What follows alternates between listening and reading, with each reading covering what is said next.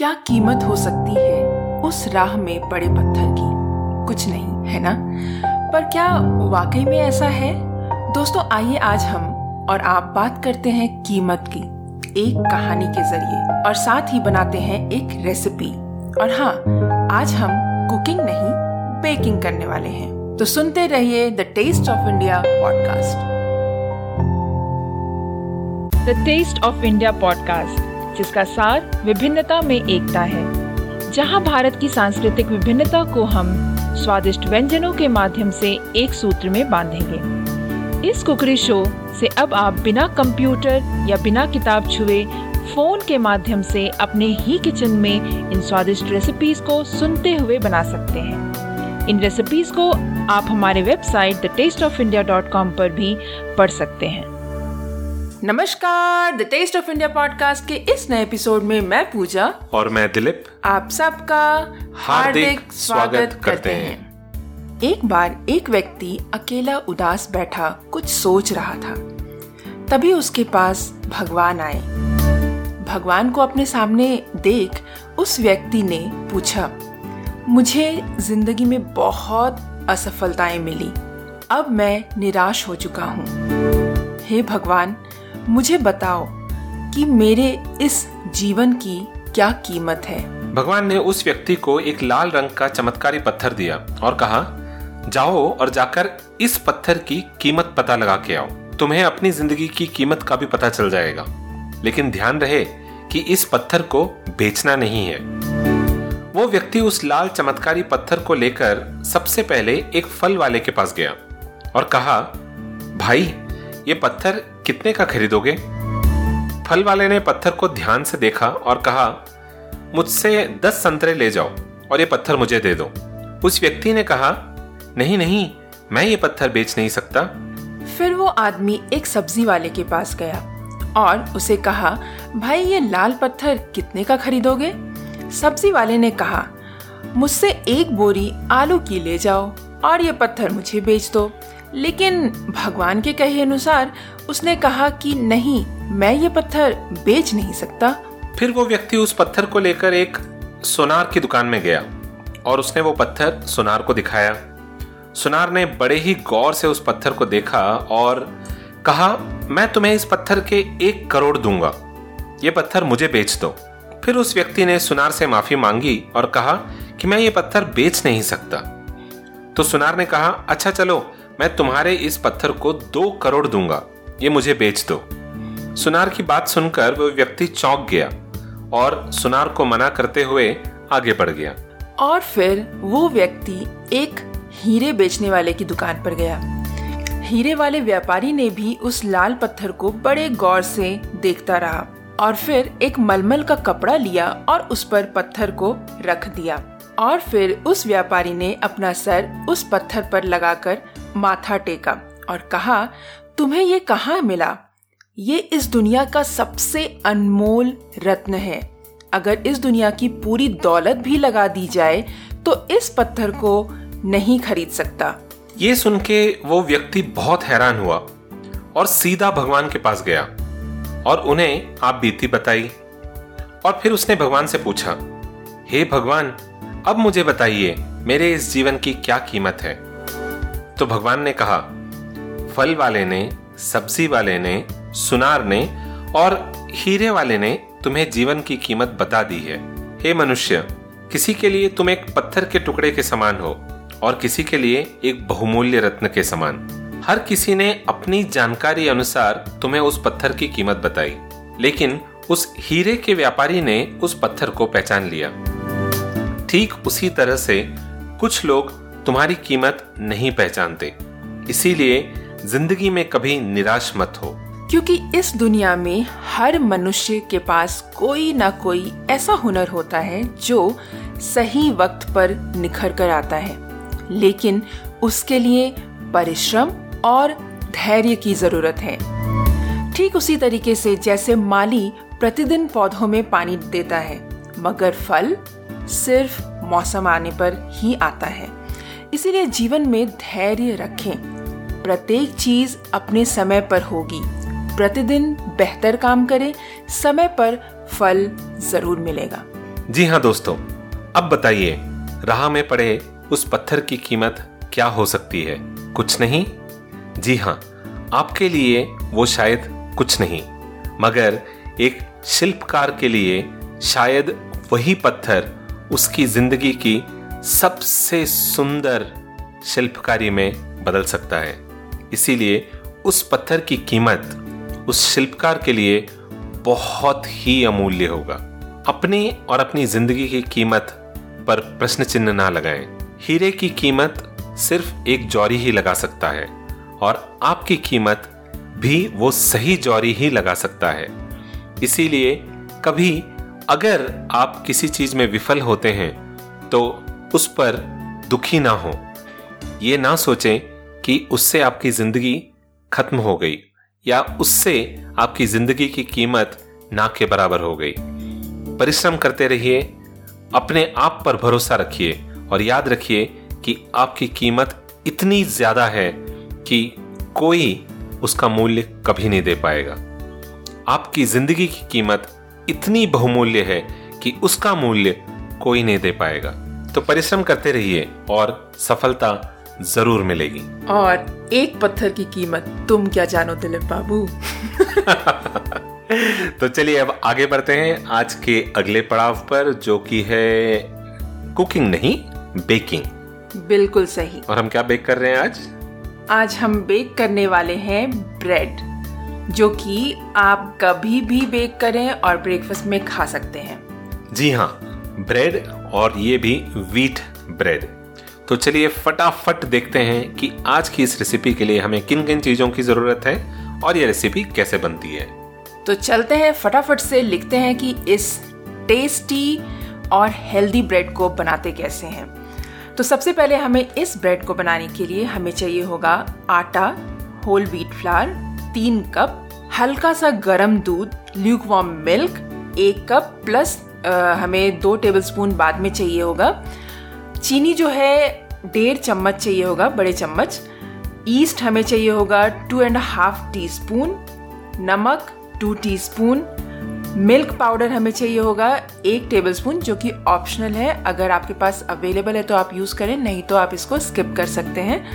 Butter हमें चाहिए होगा, मक्खन 2 टेबलस्पून, 1 टेबलस्पून हमें आटा गूंदने के लिए चाहिए होगा, प्लस 1 टेबलस्पून जो हमें चाहिए होगा वो ग्रीस करने के लिए टिन को, जिसमें कि हम ब्रेड बेक करने वाले हैं। उसके अलावा हमें चाहिए होगा पानी आवश्यकता अनुसार, तकरीबन 1 कप लग जाएगा, पर आप देख लें जब आप गूंदेंगे आटा तो उसके हिसाब से आप उसमें पानी डालेंगे। So the ingredients for wheat bread is wheat flour 3 cups, warm milk 1 cup, plus we'll need 2 tablespoon milk to brush the finished dough, sugar 1.5 tablespoon, yeast 2.5 teaspoon, salt 2 teaspoon, milk powder 1 tablespoon which is optional, butter 2 tablespoon. We'll need 1 tablespoon for kneading the dough and 1 tablespoon for greasing the tin and spreading on top of the baked bread. And water as required, approximately about 1 cup, but you can see how much water is required and use it as per your requirement. तो अब आइए देखते हैं कि इस bread recipe को बनाते कैसे हैं। तो सबसे पहले हम एक काम करेंगे कि एक बर्तन लेंगे, एक बोल लेंगे, जिसमें कि हम बिल्कुल ल्यूकवार्म दूध डालेंगे और चीनी डालेंगे और चीनी को हम डिज़ोल्व होने देंगे। और जब चीनी डिज़ोल्व हो जाता है उसमें अच्छे से, तो उसके बाद हम उसमें डालेंगे ईस्ट और उसके बाद हम इस मिक्सचर को अच्छे से स्टर कर लेंगे। और फिर हम इसको जो है 3 से 4 मिनट तक प्रूफिंग के लिए छोड़ देंगे।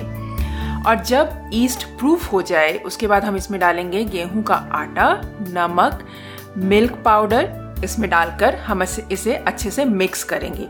और उसके बाद थोड़ा थोड़ा पानी डालकर हम इस आटे को गूंद लेंगे। ध्यान रखें कि आटा का जो टेक्सचर है वो थोड़ा स्टिकी होगा, यहाँ पर चिपचिपाहट होगी आटे में, तो इसीलिए अगर आपको आवश्यकता के अनुसार ही यहाँ पर पानी डालना है। अगर आवश्यकता है तो आप पानी थोड़ा थोड़ा करके डाल सकते हैं। First of all, in a bowl, add warm milk and sugar. Once the sugar is dissolved, put yeast into it and stir well and leave it for about 3 to 4 minutes so that the yeast proofs. Once the yeast has proofed, add the flour, salt and milk powder to the mixture and mix the dough well.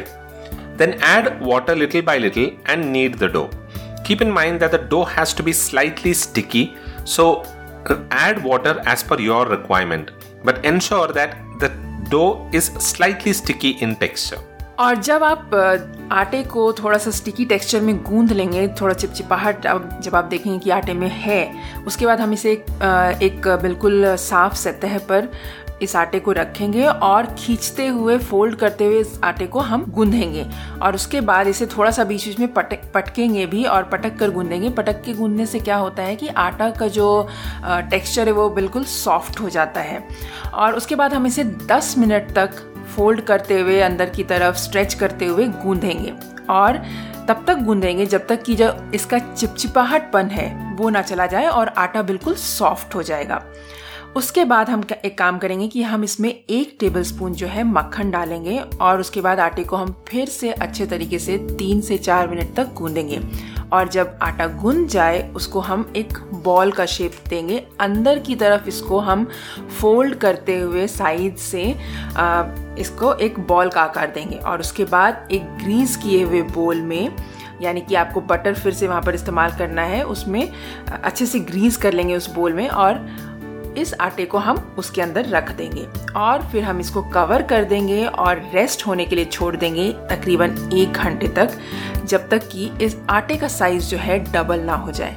So once you've partially kneaded the dough into a sticky texture, you can take it out on a platform and then knead it again by stretching and folding the dough. You can beat the dough onto the platform in between because this helps in getting softer breads, and keep kneading the dough for about 10 minutes until you see that the stickiness is gone and that the dough has become soft. When you continuously knead it for about 10 to 12 minutes, it forms gluten, and that is why the dough becomes a little stretchy in nature, and that is what we need. Now, add 1 tablespoon of butter and knead the dough again for another 3 to 4 minutes. When the dough is done, make a ball out of it by folding it from the sides to the bottom, and grease a bowl with butter or oil and place the dough into the bowl. Cover it and let it rest for about 1 hour until the dough doubles in size. 1 घंटे के बाद हम dough को बाहर निकालेंगे, platform पर रखेंगे और हम इसको हल्के हाथों से मिक्स करेंगे। इसको बहुत ज़्यादा इस टाइम पे गूंदना नहीं है। उसके बाद हम इस डो को रोल करेंगे स्क्वायर शेप में और रफली जो है ब्रेड टिन के साइज में उसको फैलाना है। फिर इसे ऊपर और नीचे से फोल्ड करें, फिर साइड से इसे रोल करते हुए एक लॉग का शेप दें। जॉइंट्स को पिंच करके चिपका दे ताकि ये एक सॉलिड लकड़ी के तने जैसा दिखे। उसके बाद हम ब्रेड टिन को ग्रीस करेंगे बटर से और फिर हमने अभी जो डो तैयार किया है उसको हम इस टिन के अंदर डालेंगे और हल्के हाथों से फिल करते हुए टिन को भर देंगे। और फिर हम इस डो को फिर से 1 घंटे के लिए रेस्ट करने के लिए छोड़ देंगे। 1 घंटे के बाद आप देखेंगे कि ब्रेड का जो डो है वो फिर से राइज हो चुका है। अब आखिर में एक ब्रश लें और एक कटोरे में थोड़ा दूध लें। इस दूध को ब्रश के मदद से आटे के ऊपर ब्रश करें। अब हम बेकिंग करने के लिए तैयार हैं।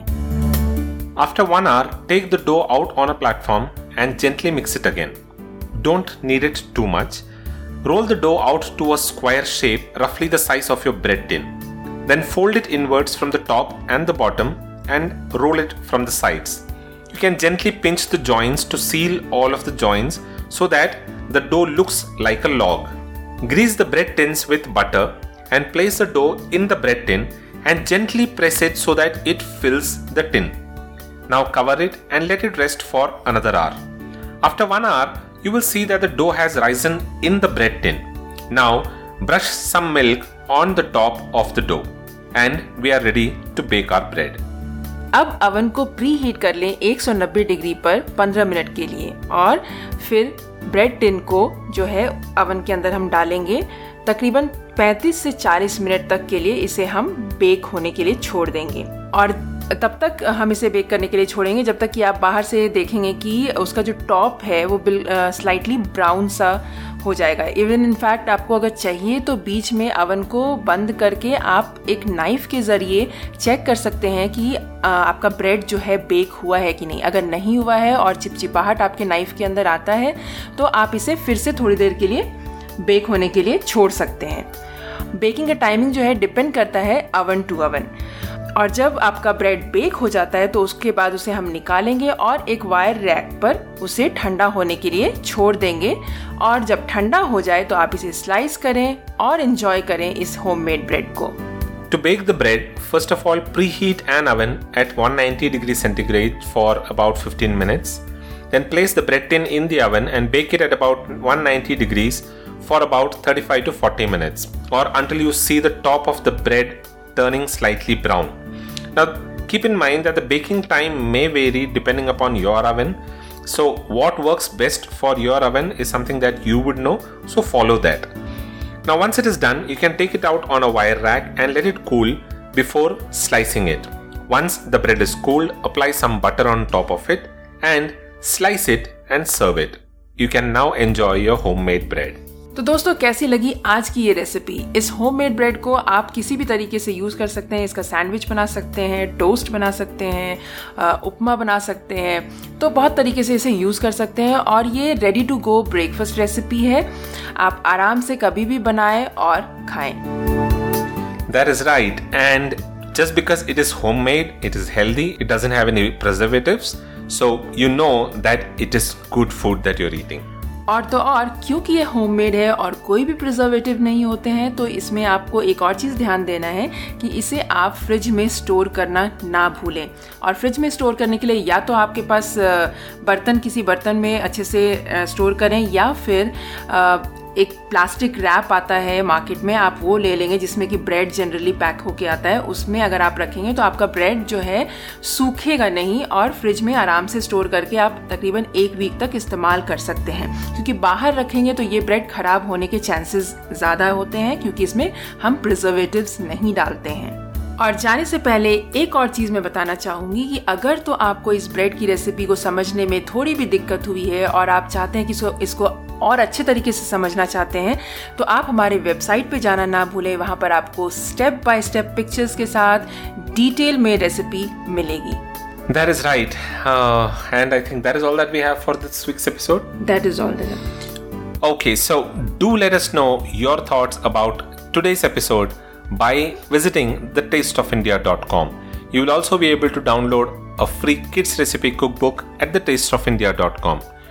The Taste of India podcast is available on all podcasting platforms including Apple Podcasts, Google Podcasts, Hubhopper, Stitcher Radio, TuneIn Radio, Carva 2.0, Amazon Prime Music, Gaana, JioSaavn and Spotify. Pick your favorite platform and listen to the Taste of India podcast there. Don't forget to subscribe to the show in order to stay updated with the latest episodes that we come out with.